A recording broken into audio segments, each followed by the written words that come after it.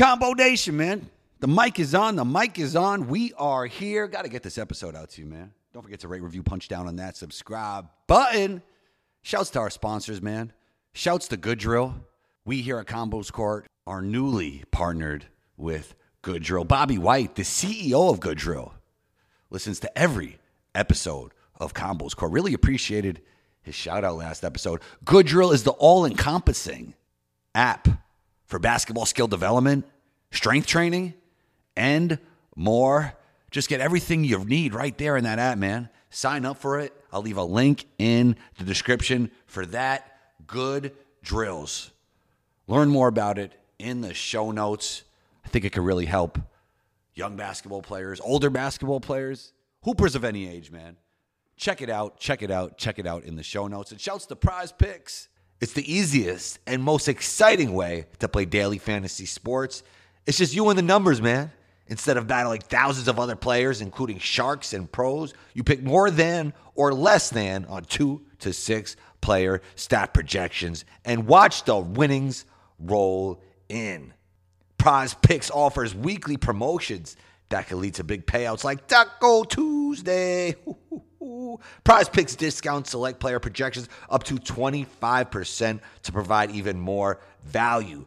Prize Picks offers Apple Pay for quick and easy deposits into your account this football season. And basketball season is here, so can't wait to share some of my picks with you all. Go to Prize Picks and use code COMBO for a first deposit match up to $100. That's right. You put in $100, you'll be matched up to $100. It's also a great way to support Combos Court. Many of you ask, how can I support the show? This is a great way to do so. So go to Prize Picks and use code COMBO for a first deposit match up to $100. And today's episode, Rob Fodor, shooting coach of the Miami Heat, joins in. I often have these really good phone conversations with Rob, great basketball topics, and we always discuss how that conversation could have been a podcast. So I had some basketball thoughts, invited Rob back on the show, and we made it happen. We discussed basketball culture, basketball skill, and basketball philosophical focus, and much more. I even asked Rob how he would describe Wemby's game. Just a fantastic conversation with Rob. Go check out Rob on IG at The Shooting Guy. You know you can catch me on Instagram at 12combo. Let's get into it.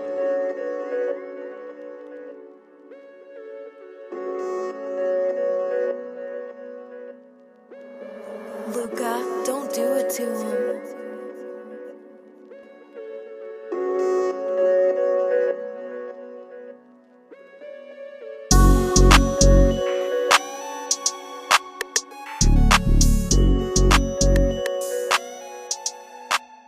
Rob Fodor, man. You know, we always have these great phone conversations, and then after the conversation, we say that would be a great podcast. So, I was thinking, like, some basketball thoughts came to my mind yesterday, and I was like, I want to call Rob, but it'd be better if we just recorded a podcast so we don't have to say that at the end. That, like, oh, this could have been a great podcast. That's so funny, and it's a blast too, because they just come out of nowhere. And like you said, you get to the end, and I thought, yeah, we should have definitely done that on the air. So here we are. When I think about culture, like I always say that I think of the Warriors, the Spurs, and obviously the Heat. Is it still a thing that you can't have the idea of not having one player bigger than the team, or is that unrealistic at this point in the NBA? You know, obviously it's a point of view that you have to bring as a group, and it takes a certain kind of leader to say, takes a certain kind of top guy that I think everybody's looking to find that right guy, that right fit, you know, and when you have the right, like if you go back, I mean, it started when you listen to the Spurs, okay. And they always talked about that their number one guy, you could coach him. And it started with David Robinson, and then obviously went to Tim Duncan. And they're both infamous for telling you that that they wanted to be held accountable, and they were constantly participating in that, and that they would go after those guys. And one of the things that gets misunderstood now, as you know, is that the great ones want that.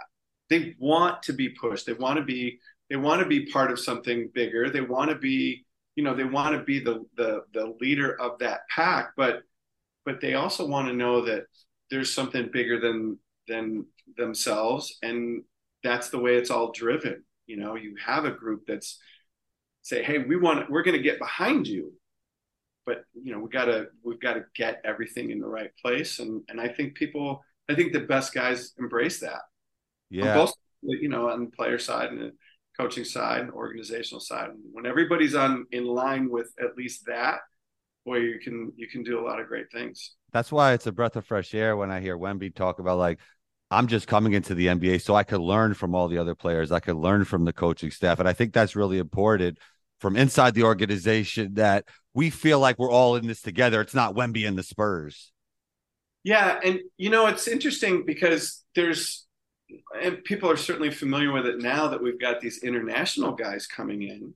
And gosh, you look at the top 3 or 4 players in the game are international guys now, and they're coming from a different background, and the way that they see what's happening here in the States and what they want to bring, they want to participate in this thing, and they're brought up differently. They're coming up differently, and they're like Luka's a great example too. Wemby will fit in that category in the next few years, but Luka's been a professional basketball player since he's 14. So he's been around grown men that understand how this process works. And he was taught that, so he's in that position where an experienced vet in the NBA would be, in terms of this is how a team works.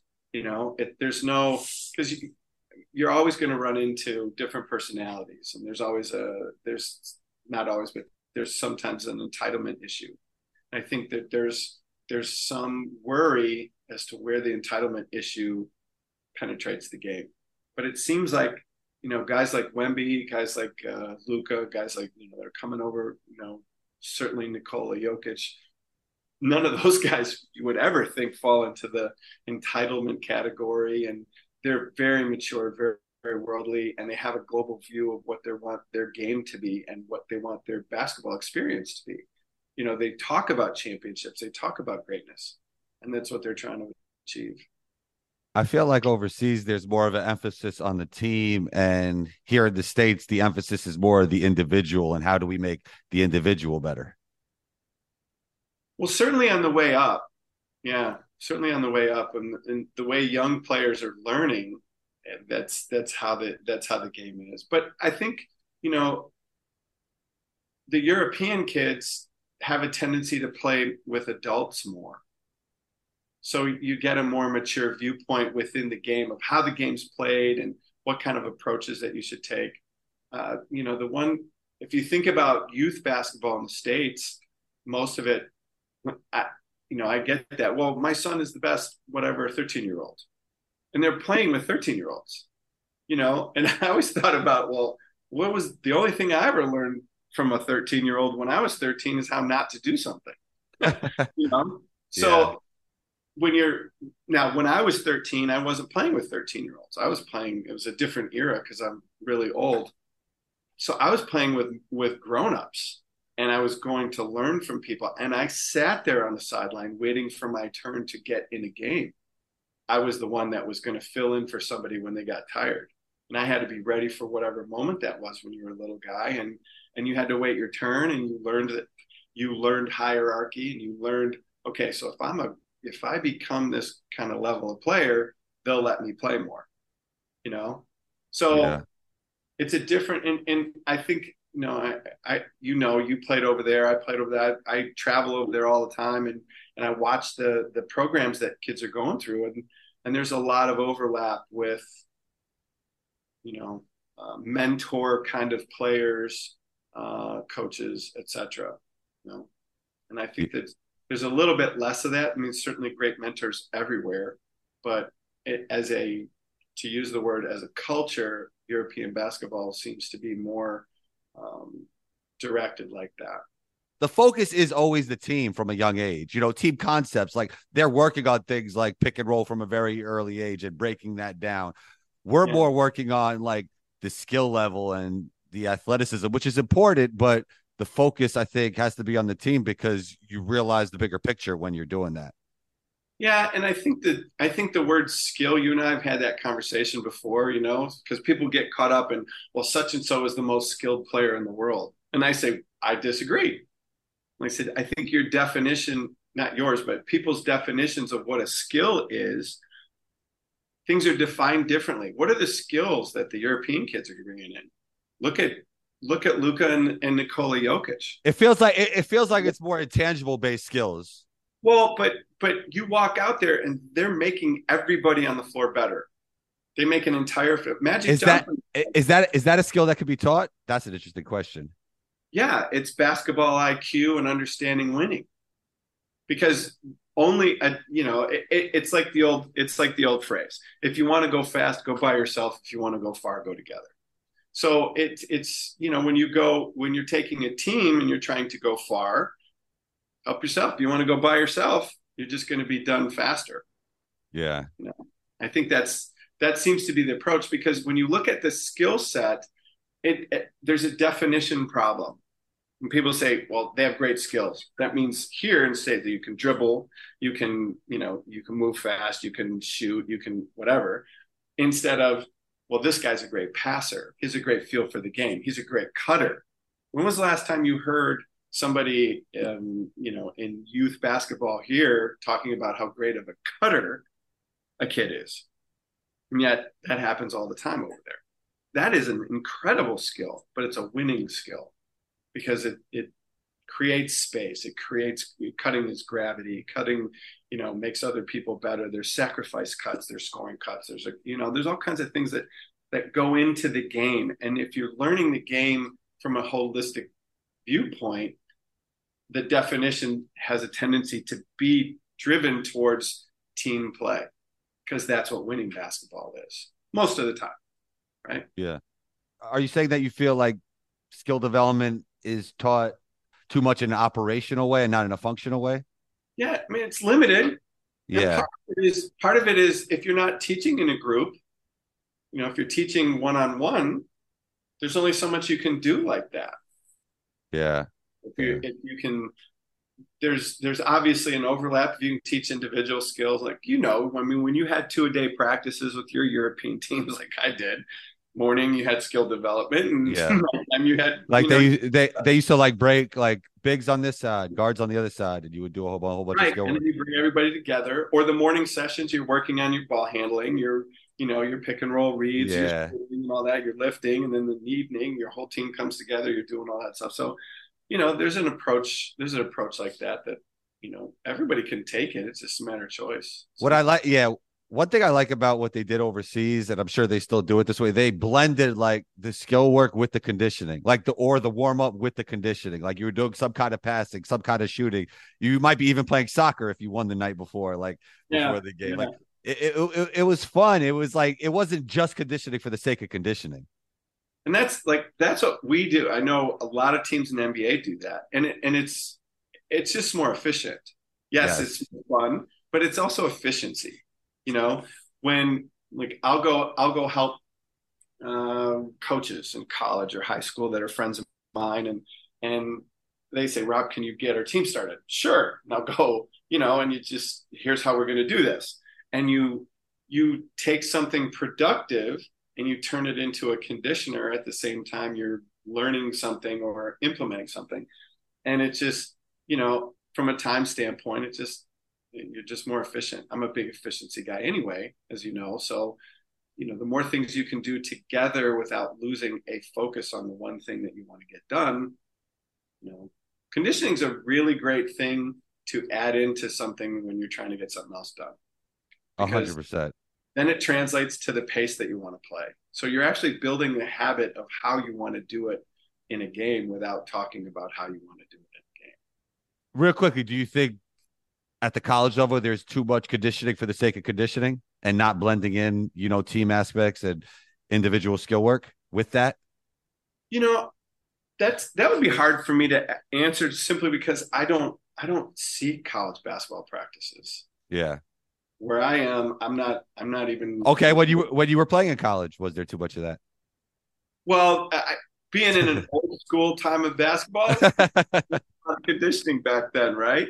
You know, well, some of it was done. We would do it from a competition standpoint. Right. Challenging yourself against the clock, challenging yourself Yeah. against teammates. It was, you were building competition like that, but it wasn't. You know, there certainly was a lot of conditioning for conditioning's sake. Now Yeah. it's more, but there was more emphasis on our practices, and you probably did the same thing. You would have 2.5, 3 hour practices. Yeah. That doesn't happen that much anymore. Yeah. Also conventional wisdom back then was, let's shoot this layup left hand. You have to shoot it off the right foot, which seems ridiculous today. And what do I, you? I, I would love to hear you speak to that. But what do you feel like 20 years from today will seem ridiculous about what we do now? Boy, that's a great question. You know, it's funny because when I talk about basketball strategy with people, and they're saying, "Wow, the game's changed to this," and the game's changed because there's a philosophical focus on a different thing. I'm sure that there's always going to be that balance. We're going to go back and forth of we need to shoot more threes. Now it's layups, free throws, and threes. Right. And from a number standpoint, that makes sense. But I think possibly how those things are created has a tendency to be impacted by what kind of players are capable of doing things. Like if you have a Nikola Jovic, and let's say he or Jokic, and he's the best post guy in the history of basketball, and you just throw it in the post, and all good things happen. I can imagine there's going to be a lot more people throwing it in the post, trying to make good things happen later on. So there's always an ebb and flow of we're going to play fast. We're going to value possessions more. We're going to throw more passes. We're going to throw less passes, 7 seconds or less. When the Suns were doing it, what was their thing? I mean, they got up a lot of threes. Everybody thought about that. But the thing about them is they got shots on goal because they never turned the ball over. That's actually a big thing at every level, even the youth level. Like the team that just gets more shots off gives themselves an advantage, No question. Like you might as well take a bad shot than turning the ball over. Like get a shot up at least. Hit some. I used to say this all the time because we'd make jokes with shooters if they miss everything. I would just kind of snark and I go, "Hey, hit something so we can rebound for you." Yeah. If you just throw one up there and hit something, we got a chance to go get it. So it depends on what the philosophical focus is going to be, because skill development has a tendency to follow the philosophical focus, right? As analytics said, we need to get more threes. Now everybody shoots threes. We need to get more of this, and everybody works towards that. So, to try and predict what the next thing is, it's hard to say because there's always going to be some transcendent type of talent player who's going to change the game too, So you think the talent of the players dictates the evolution? Well, I think it's part of it. Yeah. It's obviously goes hand in hand, and it also goes both ways. If the Yeah. game evolves to this, then you create those kind of players. And then a player says, well, I want to defeat that. He becomes that. And then the game goes back because we got to be able to play against that guy. Like stretching the floor out, when you had somebody as dominant as Shaq was, like, how do you beat that guy that you can't do anything with in the post? Well, you got to make him get out on the perimeter and guard pick and rolls. And, so you change the type of players that you're going to play against them. You play a speed game versus a power guy. But if the power guy can play a speed game and you can't play the power, there's all those there's overlaps and however the game takes the philosophical focus, you're going to see that with players. They'll adjust, players adjust, the game adjusts, and it happens really fast. Up here in the NBA, it happens really, really fast. Yeah. What are your thoughts on the value of the post up? Because I mean, do you believe that it clogs driving lanes? It's not a high value shot. And obviously a lot of it depends on your personnel, right? Like you talked about Jokic. I mean, you get him the ball, something high value is going to probably happen, right? That question is, the question is asked a lot. Yeah. But I think that the way that we look at post ups is very different. The idea of a post up, everybody's thinking you're throwing in the post and you're depending on that guy to go get you a basket. But that's not necessarily the case. We have one of the best post up players in the world in terms of points per possession on their post up. Yeah. The Golden State Warriors, okay, when we would play them, when they had all their, everybody's worried about the threes and they got their shooters all over the place, they posted up everybody. So we would, like, even when we play Cleveland Cavaliers and Kyle Korver would run into the post, we would deny Kyle Korver the ball in the post. Everybody's like, wait, what are you doing that for? Because the post, if you look at Golden State, when they throw it into Draymond wasn't trying to be a scorer down there. He was a facilitator down there. That is an incredibly effective place to be a facilitator. So the points per possession on a Draymond Green post up really high and really efficient. It didn't necessarily mean that he was going to turn around getting buckets on you. He was creating buckets. Yeah. So you look at it from the point of view of what are we creating from the action that we're running? Pick and rolls doesn't necessarily mean you knock the guard off the play and the guard goes and lays it in. It's the domino effect of you just collapse the defense, you kick it out, they have to close, you attack the closeout, ball goes one more, and it's this whole thing that happened because of the initial trigger.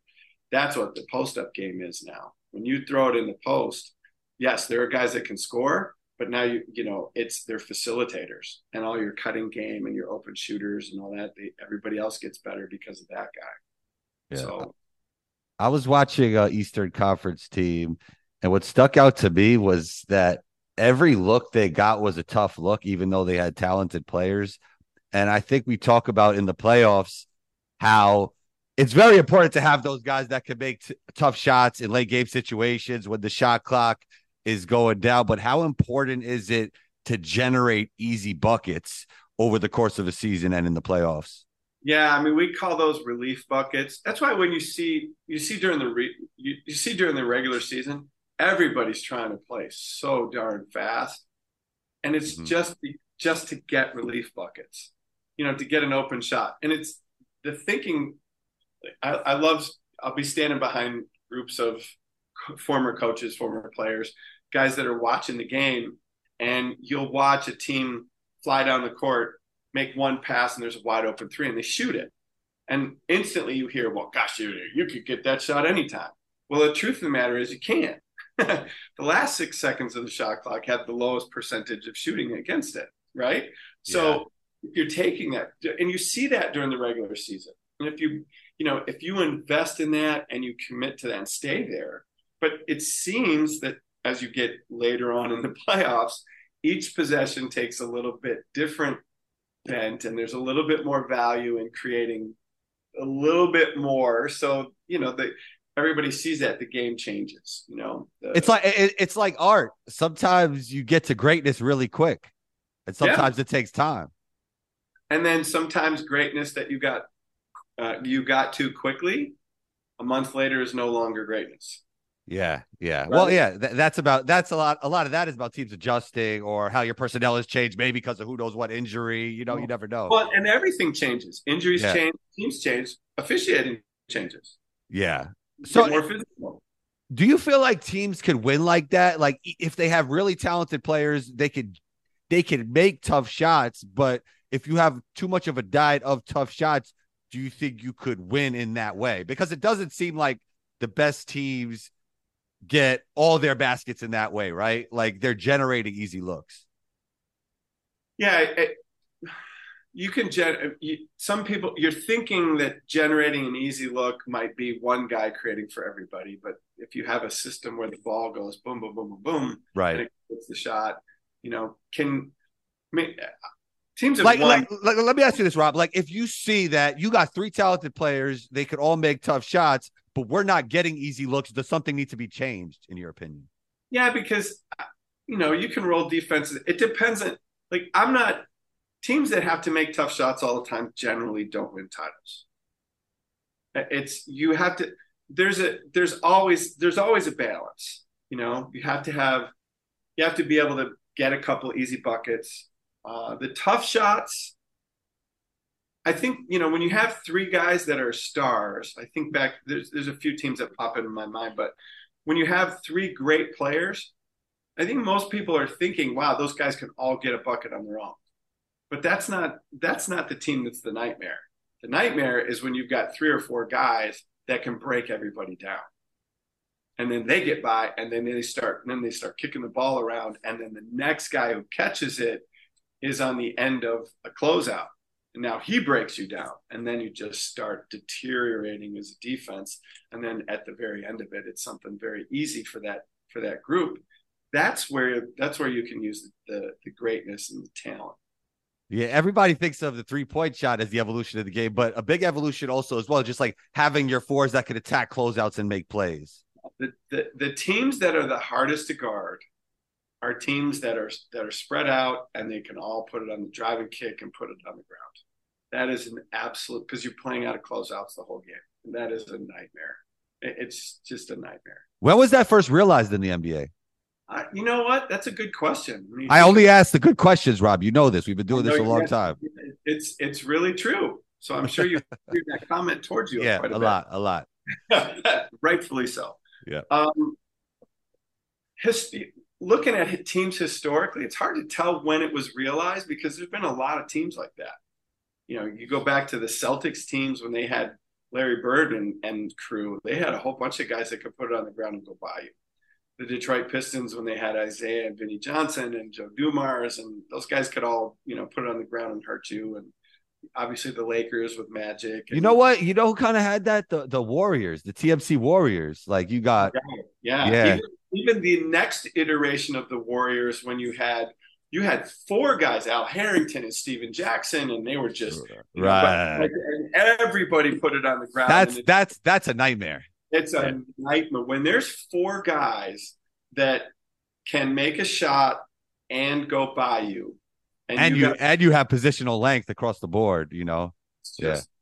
That's why positionless. And you think about the Heat's big three teams, with Dwayne and LeBron. There's a bunch of guys that put it on the ground. And here's the great part: when you have super high level guys that break you down, you don't need four of them. You need two of them and two good ones, because the two good ones are benefiting from the two great ones because they make the first kick. Now the next guy is playing out of a closeout, and that guy runs, and now he breaks down. So it looks like, oh my God, everybody can break you down.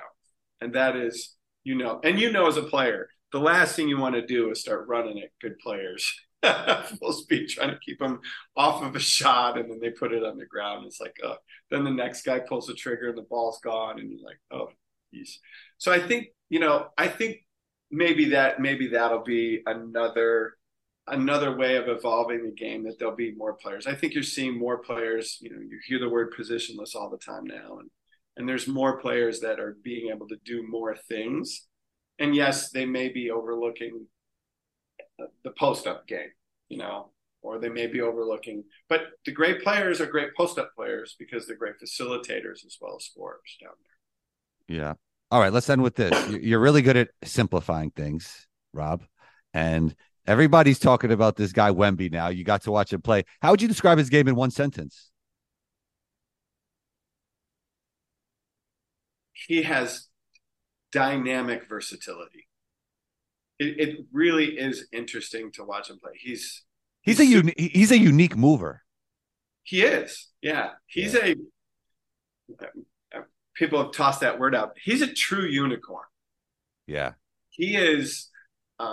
He's agile. He's graceful. He's skilled. He can shoot. And what was interesting is he really wants to impact the game in a lot of important ways that move the needle. Like, he's looking to come over and block shots. He's looking to help his teammates. He's looking to use his length. He's looking to use his tools to his advantage. There was a play, he was handling the ball, and we had a couple guys that were up pressuring him, and they kind of got into him, got the ball a little bit loose-ish. So there was not necessarily a loose ball, but he got it where he was fumbling the handle a little bit because one of our guys had their hand in there. And he gets down close to the floor, and he gets the ball enough control where he kind of push passes it to the guy on the wing. This is up by the top of the key, mind you. He pushes it over to a guy on the wing. The guy on the wing catches the ball and throws it at the rim. So, Yeah. Wembanyama, Victor, he moves the ball over. He gets on balance, takes one step, and they're throwing the lob. Yeah, yeah. And it's like, our guys defended it well, and you look it up going, okay, because the idea is you want to keep it out of the post. What do? You front the guy? You can't front the guy. There's no, you go double team him when he's got it. He doesn't notice you. I did notice that, like, even if you do all the right things against him, there's just some things that you can't deal with, that he's just going to have his way because of the size and the athleticism and the way he moves. Right. In the first part of this, because he's playing all the young guys trying to find their way in the preseason. Things will change for him a little bit when the vets come, because the vets are going to play him differently. And it's, but he'll adjust. He's a great talent. He's an incredibly mature guy. I was blessed. I spent a little bit of time with him on the floor in Las Vegas because they were doing a hydration drink company that he got involved with. They were in a gym I was in, and you talk to him and you just go, this is a worldly. Yeah. He's like very enlightened for his age. And he's got a great plan and vision for what he wants life and his career to be, and if he goes about it like that for the rest of his career, he's going to be a problem. When people say, because you have a great perspective from within the NBA and you know how to separate the actual player from the hype, right? Like, you could look at this guy and know what he is as a player. Yeah. When people say, obviously he's greatly talented, and I talked about at length how talented he is, but when people say he could be the best player in 3 years, how do you feel about that? The best player in the NBA? From a talent perspective, it's easy to make that case. It's conceivable, you're saying? Sure. Yeah. That's going to be the case for a whole bunch of kids, a whole bunch of guys. Is he going to be better than Anthony Edwards? I don't know. Anthony Edwards is he's a future MVP in my book. Dude, yeah. I mean, so you're and even this young group that Victor came in with, and Chet's delayed a year, so he's coming with Chet. Yeah, and he's got a chip on his shoulder. And listen, there's a lot of talented guys that. Especially being around it and playing, and there's more to it than talent. Like, who's 100%. I used to say this. It was kind of analogous. I would say to people, okay, answer this question: who wins in a fight? And I say to guys, you've got all the information that you need. And they think, well, who's bigger? Who's more skilled? Da, da, da, da. No, it's the person who's willing to die for it. And if you are willing to. If you are committed to be that greatest thing, yes, you're going to be against other guys. That's the intangibles that I don't think we can shake out of people right now, because we just don't know. It basically reminds me of Jimmy with what you're saying. Yeah, I mean, Jimmy's willing to, these others are not. I mean, there's a lot of guys. If you look at it now, you go, oh yeah, well, then as soon as you say that, you can point to the guys. Yes, exactly. That's what my point is we know who those guys are now. We don't know who those guys are going to be as they're coming in. We don't know until they're battle tested. And until we know what their why is. Why are they really doing this? Are they trying to, like, one of the things I do when I do like speaking engagements, because people think, well, winning is the most and winning is the greatest. I go, the greatest players, you have to play for things greater than winning, because winning's not enough. Because when you win, then what? What keeps you going? If you're playing, like, Tiger Woods is a great example. Tiger Woods did he win? Yes, but winning actually was the thing that was in the way of what he wanted. Tiger was trying to be the greatest of all time. He was playing against the history of the game. And the guys that are playing against the history of the game, the greatest players that have ever played, trying to achieve this ultimate greatness, win on the way. And that becomes just part of the process rather than the end goal. So when guys are, that's what we're going to find out about what guys are really made of. Yeah. It's like the Giannis quote. There is no failure in sports. Remember he said that? Yeah, I guess you could make a case for however you Rob, look. thank you so much for taking the time. My pleasure. You're always welcome back on the show, and we have great podcasts weekly, even though not everybody gets to hear them. But it's good we got to record this one. Soon to change, and I'm always excited to come back, brother. Great being here. Talk soon. There it was. Shouts to Rob Fodor for joining in. Just a fantastic conversation. Shouts to Prize Picks. Go to Prize Picks and use code COMBO for a first deposit match up to $100. That's right. If you put in $100, Prize Picks will match you $100 with the code COMBO. It's a great way to support the show and support Good Drills, man. The all-encompassing basketball training app. CEO Bobby White is a big-time listener of the show. He does not miss an episode of Combos Court. So let's support Good Drill by using the link in the show notes. Supporting Prize Picks, supporting Good Drills is a great way to support Combos Court. Combo out.